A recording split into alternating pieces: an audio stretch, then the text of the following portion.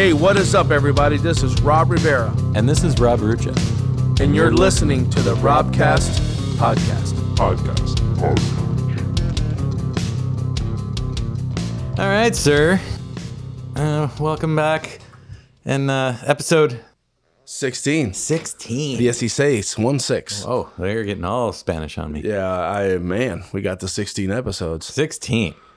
So this episode is a little more tech heavy on the side of the Robcast podcast, as our guest today is an innovator and pioneer, as well as a groundbreaker in the pro audio world, as well as in the drum world, from what you and I have worked on. Yeah. Steven Slate actually is the guest today. Yeah, he is our guest. So let's give Steven a call and get him on the horn. Yeah, let's talk about this shit. Yeah.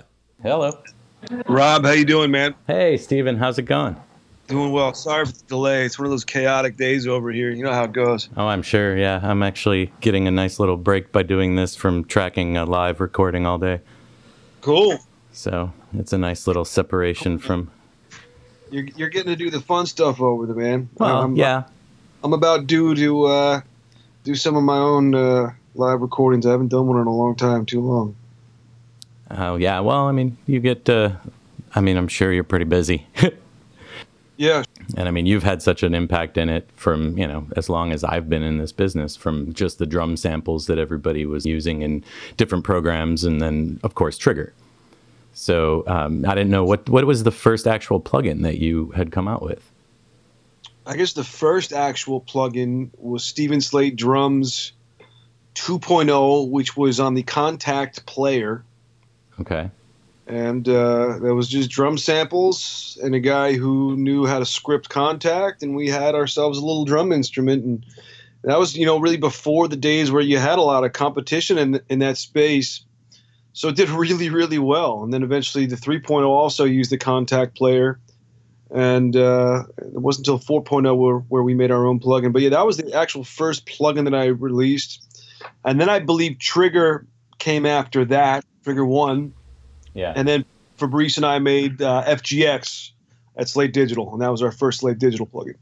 And that's a monster. Yeah, I love that thing. Yeah, it still holds up, man. We've got some new stuff in the works regarding limiting, but that is still an extremely transparent way to make stuff loud.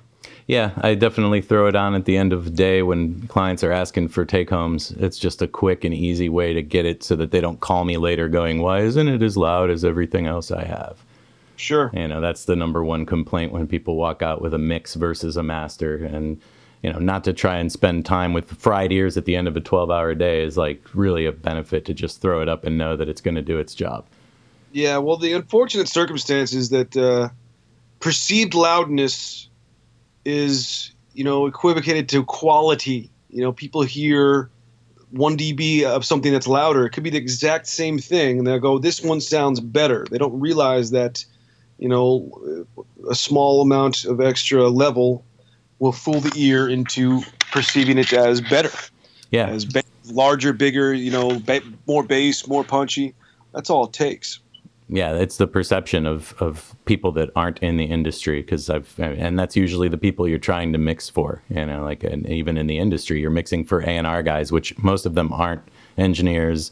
Half of them are either not musicians or failed musicians, and they are just going with what's louder, the loudness war thing that had happened. But it's dynamic range, I think, and you've mentioned it in your videos.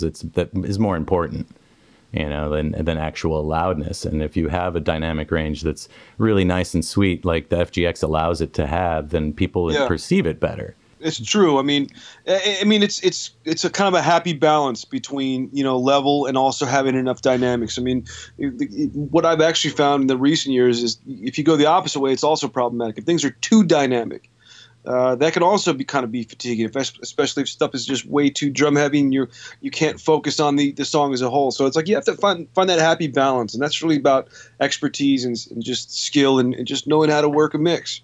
Yeah. Well, and it makes it easier when you have great tools, which, I mean, now that I use pretty much almost every mix in the last couple of years has been just VMRs all over the place, and with the occasional isotope here or there, just because their AI is pretty sweet. But That's just to get things faster, because as you know, and I'm sure people have mentioned it to you, and just from, not every project is a universal music budget. Not every project is, got the time to spend to use the right tools. So sometimes you got to use computer aided stuff. And, I'm sure that at some point, people may have even written on the Slate audiophile thing that's, one of the things that they go with is like, it's all Slate stuff, but then the occasional something like an Isotope or something. Yeah, sure. I mean, it's always great to hear that people are enjoying our tools. And, we try to make a package that offers a lot of different options and versatility and allows you to take care of most of your goals. Having said that, yeah, there's so many other great companies making great tools, and Isotope is certainly one of them. Yeah, well, I mean, and what's great about your stuff is it kind of set the trend, and I noticed it right after VMR started to become popular. It was like Sound Toys went with a rack-based thing, like Wave started going with rack-based things where you could add plugins to their plugins like you would a drag-and-drop VMR style. And that's something I didn't see before the VMR had come out. Like, nobody had been doing that. Well, the VMR thing was just really obvious for me personally because – when I hear something, I immediately in my head start hearing what I want it to sound like. So I want everything there so I can start tweaking. I want to start EQing. I want to start compressing. I want to start messing with different EQs. I just want to start going. And the workflow of opening and closing various individual plugins in a DAW was and still is so counterintuitive to me. Yeah, getting it all at once is better. Yeah, it's just so much more convenient to just throw everything on there, and then as I'm mixing, I want to tweak something, or I want to tweak a track, just loading it up and having the whole chain right there in front of my face is just so much more convenient. And it's funny, just recently, I tried mixing with individual plugins. I took some competitor plugins and I tried mixing with individuals, and within minutes of just clicking and clicking all these interfaces and having all these plugin interfaces crowd my screen, I was ready to pull my hair out. And I feel like the channel strip aspect of VMR is really powerful. But having said that, a lot of people have requested single plugins, and it's definitely something we'll do in the future. But for me, nothing beats the workflow of just loading up your whole chain and just going. Yeah, no, I mean, I have the virtual bus compressors and the things that are single plugins, and I just love the way that it still ties in thematically to Sure. the VMR, and it still makes you feel like you're working in that environment. I mean, our studio is set up with a hybrid approach where we've got so many different channels of front end, like 4 APIs, a couple of Universal Audio, some Avalon, and that's kind of what the VMR does for me on the back end. Is it allows me to choose those. I want an API EQ, and I want a distressor in there, and I want, things that I only have a few of in the studio. Now I'm able to go and put those on in, virtual sense. And I really love the way that it's so transparent and comparable, like just going from my distressor to, the FG Stress. And Sure. One of those things that I remember from, again, the testing and even that video that's out with, comparisons of different distressors, and mine being one of them at a 20-to-1 ratio, and then the FG Stress against it, you couldn't tell the difference. And so, I mean, I don't see anybody, especially with the way you've made it available in subscription style. And that's another one of those pioneer things. I mean, what made you come up with that? Because now everybody seems to be going subscription.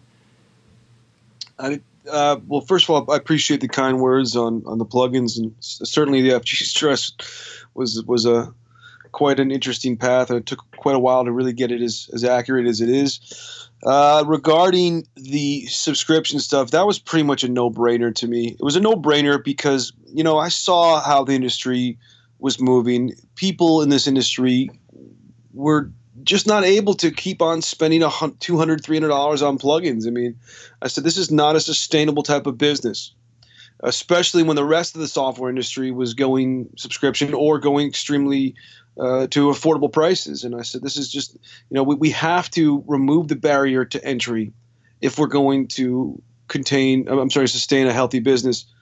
And then stuff like Netflix and other subscription and streaming services kind of sealed the deal. I said, this makes sense. I'm spending very little money and I'm getting such extreme value. I think Netflix at the time was $8 a month, and boom, I remember specifically Sons of Anarchy, the whole new season just popped up there. Right. And I was like, my God, this is such incredible value. and I've access to so much, and I'm paying so little. And I said, let's try this in the audio business. And sure enough, it worked. And that's a little bit different than what I think, a lot of companies originally went out for, because they were trying to make the plugins high priced to make people feel, I think, that they were getting something similar to the hardware, which was so expensive when you look at what some APIs go for, or some distressor goes for just a single channel. It's like, now I've got 24 of those things on for, less than $15 a month. What? Yeah. Yeah, I mean, it just makes more sense. And we've grown so fast because of this. We have so many people who are happy, who are like, listen, there's no possible way I could have even afforded 3 of these plugins. And now I'm getting to use 25 or 30. I don't know how many's in the bundle now. And I'm paying the same price I spent on lunch yesterday for the whole month. So it's insane. It just seems like people are really loving the business model. And man, it's only going to keep getting better. I've kind of alluded to a few things, but we've got some major things happening very soon. Yeah. Well, I mean, that's something that everybody is always talking about too, is the, what's coming next kind of thing. And in the Slate world, it's never ending. It seems you've always got something in the pipeline. So when people are, getting excited about it, and then, it takes some time, and I've said it a million times, and I'm sure you've seen the posts where I've posted things like, if it's worth having, it's worth waiting for. So, shut up and don't complain, because when it does come out, people are floored. And they're talking about how much of a game changer it was. Nobody's complaining about the FG Stress now. Sure. Like, everybody's loving it, and I'm sure a million mixes are out there that have used it. Sure. Yeah, it was quite a success. It was quite a journey to get there, and certainly we had delays, but I'm really glad with the outcome. Yeah, it had to be done right, or else it would have just been shooting yourself in the foot, like trying to put it out there without it being so accurate. Yeah, well, what you saw when we came out with it, one of the first things we did is we had over 60 user-submitted distressor files. I believe you were one of those user-submitted files. And I knew, I said, if we're going to do this and we're going to come out showing this authenticity, it has to be exact. Like, it can't be 90% there. And I think we got it there. I mean, I think a lot of people, a lot of the users who submitted their files and listened to the calibrated comparisons were pretty floored by it. And that's what takes time. Yeah, and I've been able to use my hardware ones and then switch to software without noticing a difference. So that's amazing. If it didn't do that, I wouldn't use it, because I've got real ones. Why wouldn't I just use the real ones? I haven't touched my SSL X-Bus mixer thing that I have, a stereo compressor, since the virtual bus compressors came out. Like, I don't, because of, I have to hardware it, and then all of a sudden I lose my non-real-time bounce capability in Pro Tools. So it's like offline bouncing is a key, and being able to run an SSL on my bus that's like authentic, but it's one of the Slate virtual bus compressors. It's really amazing. Yeah, it's certainly a fun time to be doing this. I mean, again, I remember when I started out in Boston, and it was, I remember I really started out when I was a teenager on a cassette 4-track, and then it was ADATs, and then it was the early DAWs were really difficult, because pretty much if you didn't have a Pro Tools TDM system, you couldn't actually track without latency. So it was tough. And now it's a fun time to be in the business. There's a lot of great tools available, and you can make some great sounding music for very little money. Well, one of the tools that I wanted to ask you about, and I've got my partner Rob Rivera, who's the drummer from Nonpoint, sitting next to me, and I wanted to talk about the purchase he made, which I've helped him with a lot, and so has the support team over at Slate and Pearl, was the Mimic, and the powered by Slate drums, which, I mean, I convinced Rob to get it because it had the SSD5 before SSD5 was out. Sure.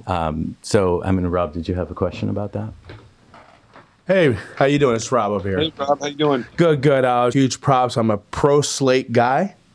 Awesome. So I've used your samples on the last 2 albums on demos at home. We've been able to do some real sick, awesome sounding demos right in my basement, and so I'm very, very happy and very, just like overwhelmed, like how good your stuff sounds, and we're pro Slate everything. We also got the what's the guitar thing? The THU. Yeah, we got the THU that we've been testing as well, and just want to say huge thank you. And my question to you is, what made you choose Pearl? I'm a Pearl endorser, so what made you choose Pearl to make this just amazing piece of machinery? This just amazing piece of technology.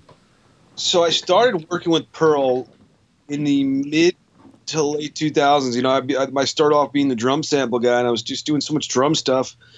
And I just really loved a lot of the Pearl drums. I mean, they have a drum called the Sensitone, which is the not so secret best drum for the money ever. It's a snare drum, and they have the reference brass. And I just started loving their drums. And I don't know, I can't remember how I first made contact with them. Maybe at like a trade show, but I made contact with them, and then the next thing you know, I kind of got an endorsement deal with them, and I was using a lot of their drums for sampling, and they just sounded good. They're consistent, and I just knew those drums so well. I mean, I had a Pearl Masters maple kit that I knew so well that I could tune those things without ever hitting the heads, and I could almost get it to the exact note that I wanted.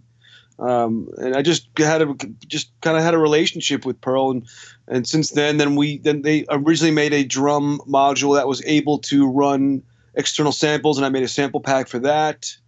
And I just had they're just great people at Pearl, and I have a great relationship with them. And so when it came time to build a drum module, they were the first company, of course, who I thought of, and it's been an amazing relationship, and that module just kicks ass. Yeah, it's been, we've used it on demos. I mean, I've actually played with my ePro Live here at the studio and been able to track demos. You know, it's a lot nicer to hear that than hearing a full kit and the cymbals blasting in your ears, you know, in such a small space. So what is the future of that? Is there like more samples coming? Yeah, we're going to have expansion packs for Mimic. It's going to be really fun. I mean, we got some incredible expansion packs, everything from the crystal algae stuff, but to even new stuff we're creating that's specifically geared towards the Mimic. So it's going to have some incredible playability features. And yeah, I mean, it's a modular, expandable concept. So we're excited. Yeah, I can't tell you from an engineering standpoint how much of a great deal it is to be able to walk out in the room and work with a band while the Mimic is being used with the cymbals and that are just making little tapping noises as opposed to the extreme dynamics, and the guitar players and Nonpoint especially appreciated it during our writing sessions, because they were all talking and we could talk in the room and not have to wait for Rob's drums to stop exploding in the room because of how much he hits them. And when you listen in the ears, it still sounded like he was hitting them hard, and they sounded professional and polished, and tracking off of it is phenomenal. Love that. Yeah, man, they're super fun. I've got a kit set up in my house, and it's just great. I mean, before that, there was no possible way I could have a live kit at my house, because it would just I live in a canyon area, so that sound would echo through the canyon. But now I can just let loose and just start hitting the virtual skins, and it's just fun, man. And it's just great. Well, and then besides the virtual drum module, now you've taken a leap into virtual instruments. And that new one, Anna. Yeah.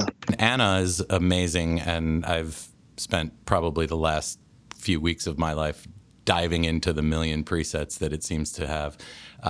So I was kind of wondering what made you decide to go and start partnering with virtual instrument stuff. Well, certainly you can't ignore the trend that's been happening for years now, where modern music is has a lot of synthesizers. Sure. It's being dominated by synthesizers, so it would be really ridiculous to not have an incredible synthesizer in our bundle. Because, we want to make sure that our bundle contains everything that a modern producer and audio engineer would need. Yeah, that's definitely one of them.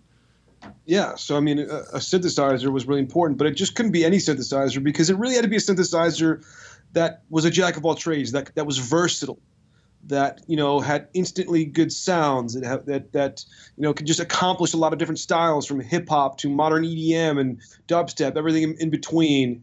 And it was pretty soon after I heard Anna 2 that we realized that this was definitely the one, with the 3 wavetable oscillators, the 3 samplers already that gave the user so much abilities for different sounds, and it was just a perfect match made in heaven. And Sonic Academy are some of the greatest guys ever.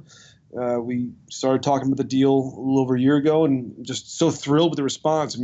There's so many guys out there who just started using it and saying, this is kind of quickly becoming my go-to synth, and I get it. I understand it. It really is a fantastic tool. Yeah, definitely. The intelligent chord thing is just phenomenal. Like the way it does the limitation to, the keyboard and shows you what to push and how it just makes music fast. Like I literally came up with a song in like 20 minutes. Yeah, you're talking about CMD, the chord memory device. Yeah. And it's my personal favorite features as well. And it's because I'm a guitarist, bassist, and drummer by trade. And when it gets to keys, I'm pretty slow and sloppy, Right. To be frank. So having that, chord memory device and to be able to have, more complex chords without really knowing my way around keys as well as I should, because I should at this point, it's really helped out my producing and songwriting. Yeah, no, it definitely just gives you that, like, what I think more people need in their plugins is instant gratification. Like I push a button and it's beautiful, and I move to another one and it sounds just as cool but different. And now I put 4 or 5 of them together and there's a song. Like without, like you said, without even having like a theoretical background, which I do. But I mean, when I deal with jazz guys, they're throwing some really bizarre chords at me. And now I'm looking at the, thing it does with Anna, and I'm like, oh, I see these chords now. Like I get it. Yeah. Like really strange, Absolutely. diminished and minor and, augmented chords, and it's all built in. Yeah. It's funny you say that. I have a buddy who came here not too long ago to the office, and he was trained as a jazz player. And I had to make me a few new jazz presets. I said, just mess around, play some chords. And I just programmed some new CMD presets, and they're so freaking cool. Yeah. I mean, they throw in 13ths and 9ths and like strange harmonics. And to them, it's beautiful. And unless you are used to it, it kind of would totally throw your brain off. But they definitely, like started to look at what Anna's doing and go, oh, my God, now they could compose and look at that and use that as a tool. So, sure, and I should say that it's not just for people who aren't great at keys like myself, because even if you're great at keys, the cool thing is you're playing, you're able to experience chords from someone else's brain, and sometimes it takes people out of their comfort zone and allows them to kind of experience some other ideas that they normally would not have thought of. Yeah, exactly. Like right off the bat, like just pushing one button and hearing something and then going, I'm going to write a song off of that.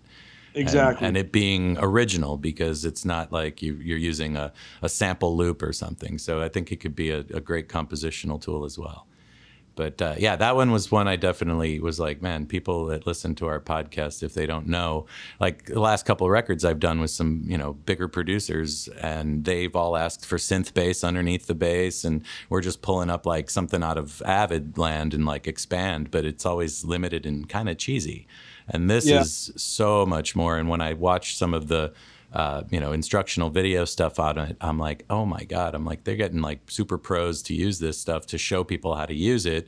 And that's part of the, what I was like blown away when you dropped the everything and turned it into all access. And it's really become not just more tools for the same price, but the education that's offered for it, and all the different, videos that you've put out have made it a lot easier for people to get up and go with it rather than having to like worry about learning a plugin.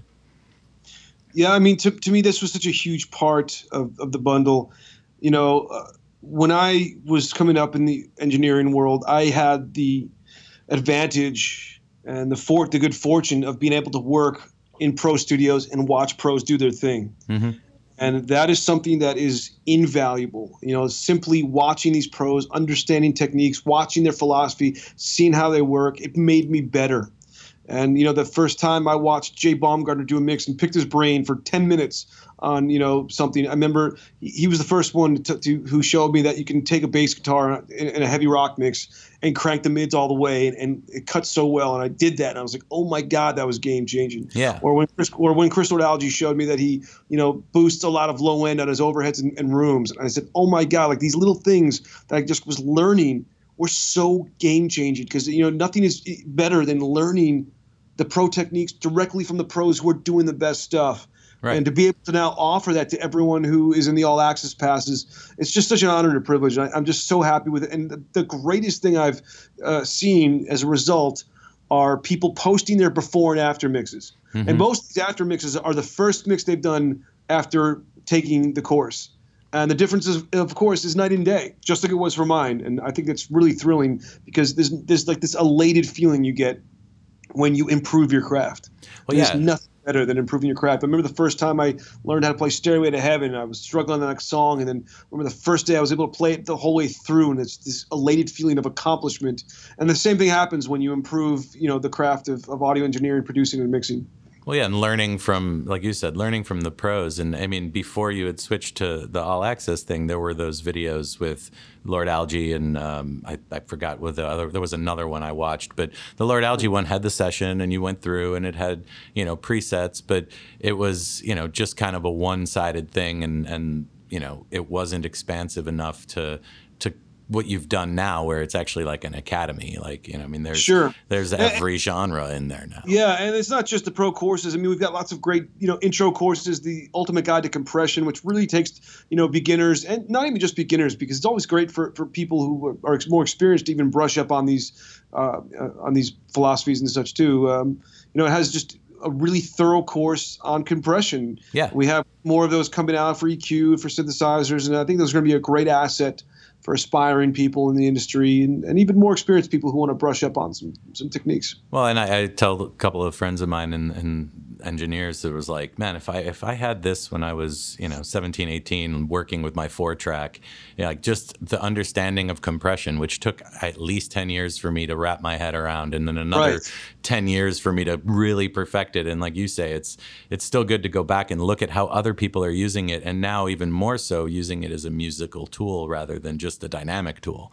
And in a lot of the music that's coming up with production and the pumping on purpose and those kinds of things, which people were afraid to get before. And if one thing I've learned just from watching some of these Slate Academy things is that there are no rules anymore, especially with plugins. You're not going to break it. You're not going to have to take that FG Stress into the shop and pay money to get it fixed because you turned everything up.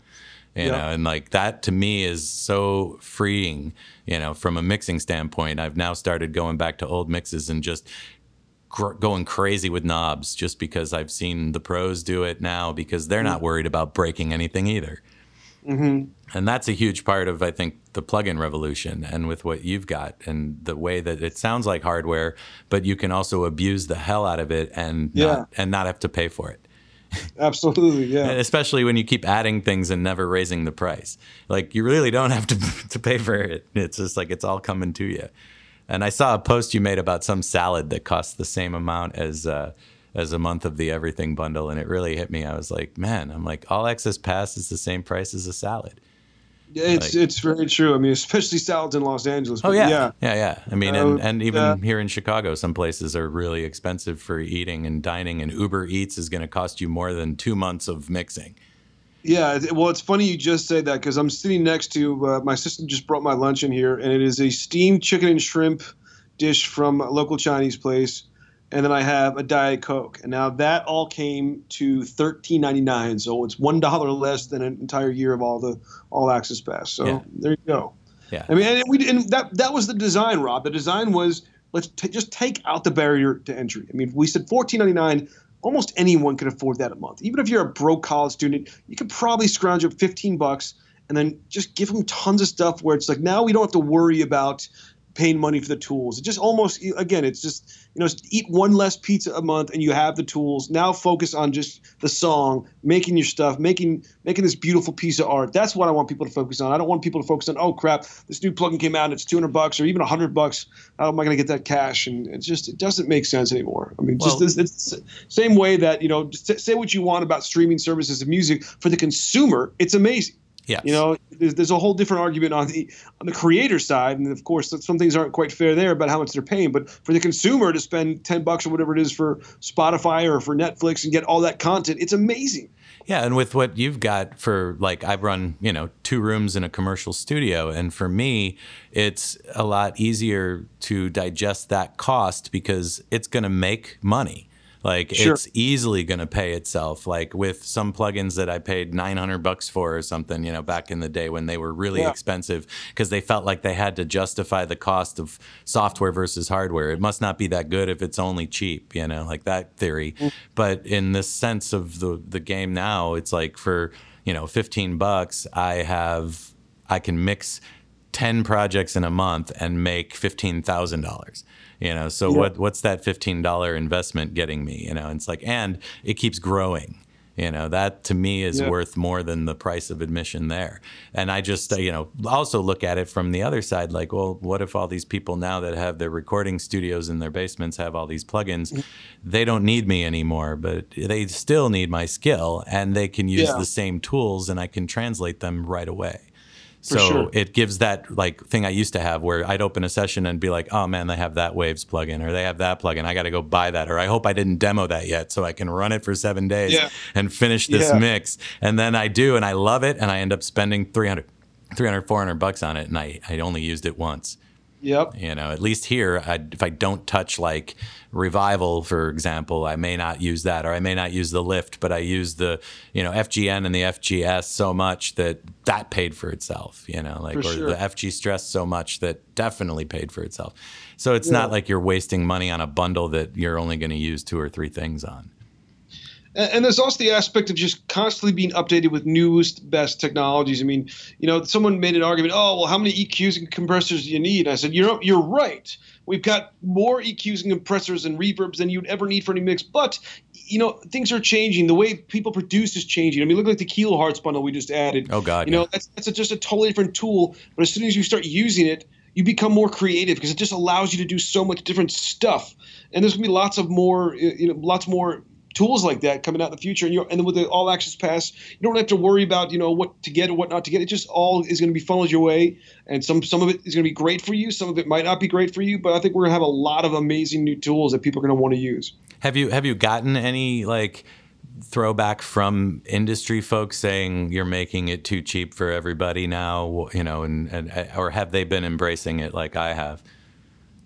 When you say industry, do you mean competitor industry people? No, or just not that, but like, I mean, folks that run commercial recording studios and stuff where it matters to, have clients that can't do what you can do without the tools that you have, but you're giving the tools out. Personally we have a lot of big studio clients, and they all just seem thrilled about the stuff. They love it. I do too. I mean, that's what I'm saying. I just wondered from, like some of the trolls out there may say stuff like, oh, he's giving all this stuff to people that don't know what they're doing with it. They're going to think they know what they're doing with it. Well, you know what it is? The guys who are the pros who know that their talents have value, they have a good business, so they're not threatened. Exactly. Guys like you're not threatened by that because you're super talented, Rob. You do amazing work, and you've got amazing facilities. So, these tools are just more and more of an asset for you to keep doing what you're doing. And and I can afford them. That's the big thing. I can easily afford them and like pull up that stuff on the Ravens and people go, holy crap, like it looks as pro as the lunchbox I have sitting to my left, but it's, never going to break on me. And I've got 2 op amps I have to replace right now on some API units. I never have to worry about that on your stuff. This all comes back from me being, 21, 22, sitting in my Boston studio, buying all these big plug-in bundles. And I literally remember one time, I really wanted to try this new plug-in bundle out. I don't remember exactly which one it is. And I had rent due. And I remember I had to call my dad and ask him if he could lend me some more money for an extra month of rent. Because he told me he was cutting me off. I said, just give me one more month before you cut me off, because I need extra money. And it's just, I think that bundle alone was a $1,200 bundle of plugins for like five plugins or so. And it's just, that would be the equivalent to, almost 8 or 9 years of All Access Pass. So it's just nice to think, that people aren't worrying about money. And getting back to the purpose of creating, in our sense, getting back to being able to do sessions with, really like universally compatible things. Because if everybody's got the All Access Pass, then I can, get a track from some other studio and open it right away and be on the same path right away and not have to try and figure out what inactive plugins I have to replace and what they were and what they can do. And especially with the kilohertz thing, that really has opened up like, what don't you have, as opposed to what do you have? And I like it better than the list of ridiculous amount of plugins that some of these companies, when you install their bundles, I have 1,000 UAD things that I don't have, but they all show up in my list. And it's Sure. like, that sucks. When I open Kilohertz, it's like, oh wait, this multipass thing has everything I need right in it, but I can do it the way I want. And being able to, like, from what I was going to ask you, is it basically a multi-band splitter and then you just load plugs on each band? I mean, it's even more than that, because each band has its own mix knob and its own gate, and you can assign different LFOs to each one. So it's just like the amount of different tools you can make from multipass or Snapheat, for that matter, which is parallel and serial chains, is kind of like limitless. I know. I mean, in Snapheat, I created the old classic Eventide micro shift plugin. I created a Dolby exciter, the old Dolby noise reduction exciter. I created that effect, and these presets are all going to be coming out soon. I mean, I've created vintage delays. I've created guitar pedals. I mean, you can create anything you want. And then you just basic tools like multi-band compressors and stereo enhancers and multi-band transient enhancers, and combine all three of those. So you can have a multi-band process that's doing, upper mid stereo expansion, low end transient enhancement, compression on the low mids. I mean, it's limitless. I mean, that's why this tool is so freaking powerful. Yeah. I've used it for vocals and mastering, and I've used it on bass. I've used it and now I'm about to try the Smoothinator, just because it's a freaking hilarious name.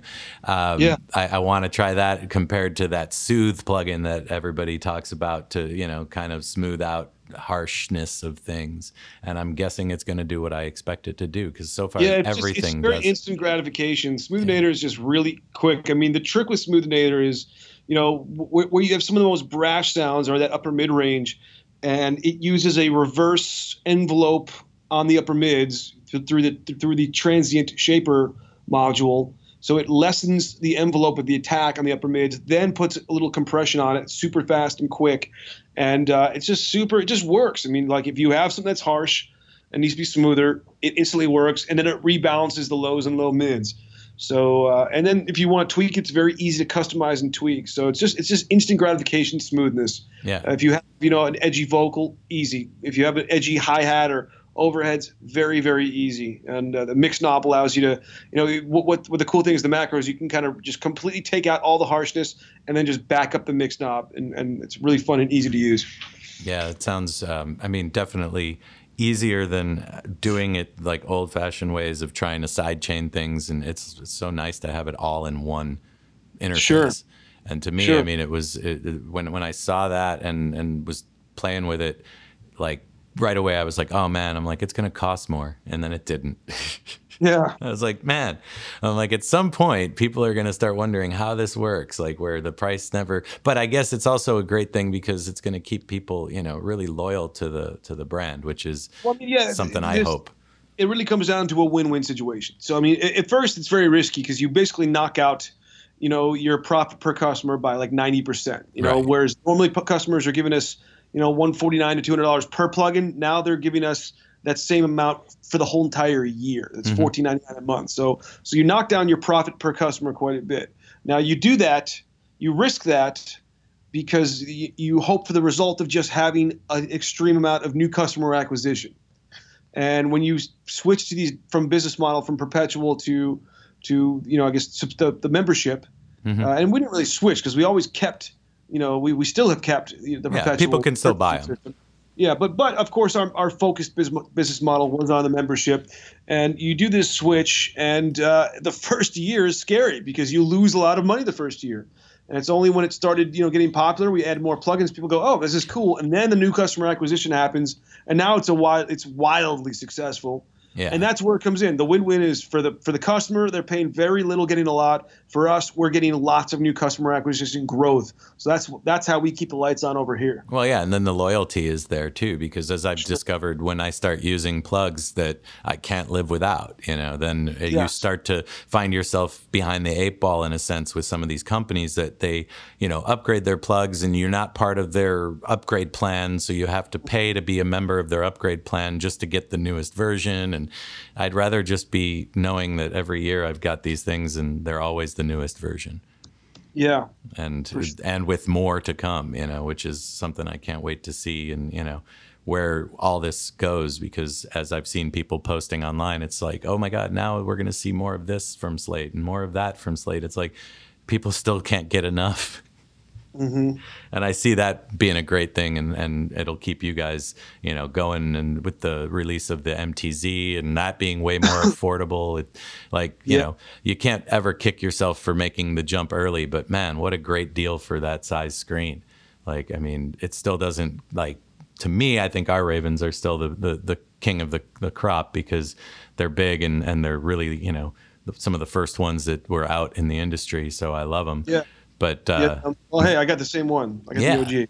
Yeah, and it's great, and it will work forever, because it's people I've come in now. I've had an engineer the other day that came in and he sat behind it, and once he ran through the configuration because his arms are shorter than mine, it totally worked for him. When he first started, sat down, he's like, "This isn't working." I'm like, "Because your arms are short." It's like you just have to run a calibration on it, and then it'll learn how you touch.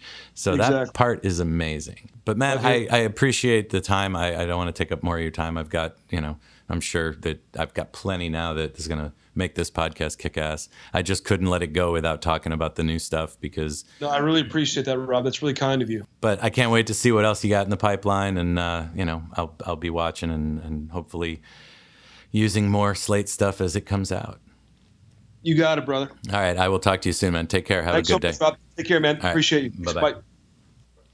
All right. Well, that was really informative and kind of nerdy in a way. But I'm a little overwhelmed and my mind is hurting right now for all the stuff that you guys talked about. This is why I wanted you to take kind of the lead, because it's more of your world, but now I'm seeing a lot of that it's your world too, because I'm seeing it how we used it on the records. I mean, you gotta think now they have a guitar profiler thing. He's got the guitar rig thing that they're doing with the overloud, and they've got so many more things coming with their plugins, with their expansions, new drum libraries. He was talking about the Mimic's going to get some expansions, so that's something you've always been updates. I mean that's really what happens every time you open something up, Positive Grid updates, Steven Slate stuff updates, Kemper updates. As soon as we get this Roland sampler, you just got updates, and now we've got sounds that we can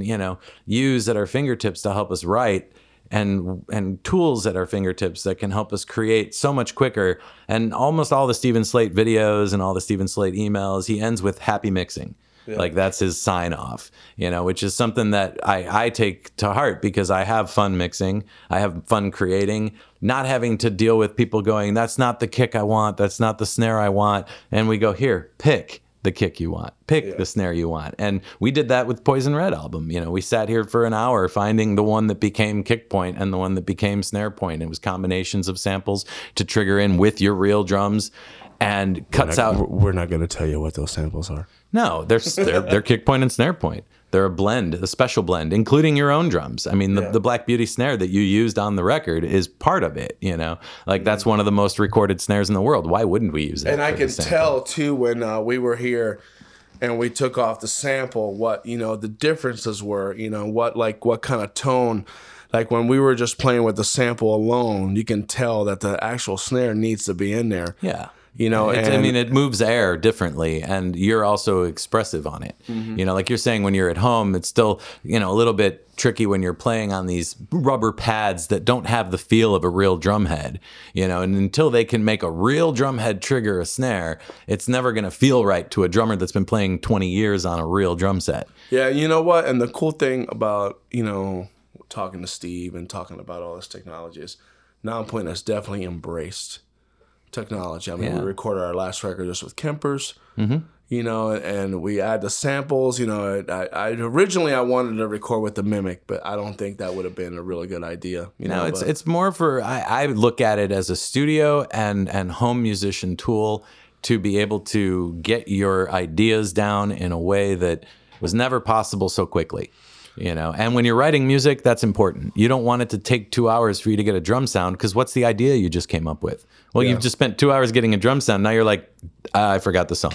And I also, with the Mimic and the ePro Live and talking all this stuff, technology and kind of advancing, I did enjoy our very first time that we got together to use it when I first got the Mimic, but we were using real cymbals.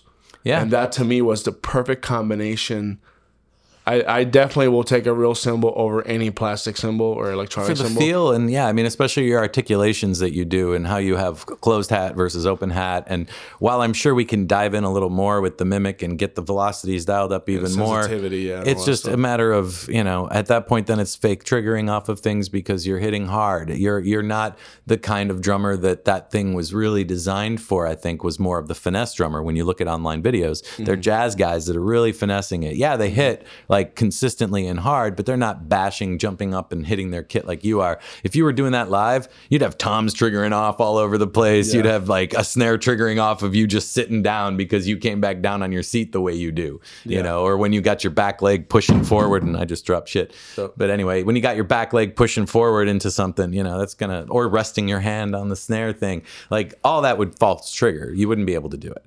But in the programming and the triggering for the recording side and the writing side, it's kind of a really helpful tool, and again, with all the Steven Slate products, I mean, it was a great, almost like from an audio world, it's like he's set a trend that all the other companies are following now as far as delivering their products in a subscription manner, getting them, to be more competitive price-wise.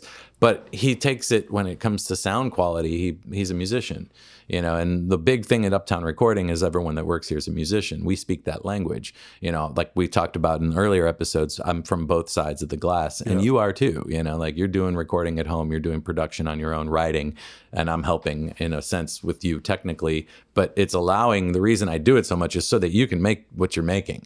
Because some of the things that you and I are creating now would never happen if you didn't have that, those tools. And, knowing how to use them is, while there's a learning curve involved, it's not hard. Once you figured it out, you're drawing stuff I would have never been able to do because you think drum mind. Yeah. I think engineer mind. I'm like, is this on the grid? You're thinking, does this groove? And like you said, with the Slate stuff, the grooves that are in there, they're cool, but then you just drumify them, you robify them, Yeah, because I mean, it wasn't really created by a drummer. It wasn't a drummer playing that stuff. It was just created by a computer. And then, we're not machines, Sometimes I have issues, like when we do demos, there's some drums that are in there that are just programmed by non-drummers. Yeah, they're non-drummers. And no disrespect to anybody, we're not machines, like we're not a machine. And there's some things that I just physically cannot do as a drummer. Yeah, your arm won't move that way, I can't hit a ride in a cymbal can drop a dot anywhere. I can't hit a ride in this and the same. It's just impossible to do certain things. But when you're programming, if you're like that kind of artist, like I think that works well for like solo guys, like that just want to, that don't tour and just like do records on their own. And progressive music can benefit from that because and they just it program doesn't need stuff to be in there. human. But to me, I don't mind listening to programmed drums, but I don't want to be I feel obligated to play that, Yeah, you're not a robot. I want to be able to put my stamp on it, because there's a certain way that I hit a hi-hat that you're not going to get from a program. So a certain way I hit that. I've had a lot of people express to me, like the way I hit my cymbals, there's certain things I do with my hand where there's a bouncing thing coming off the cymbal. You can't do that with an electronic kit. No.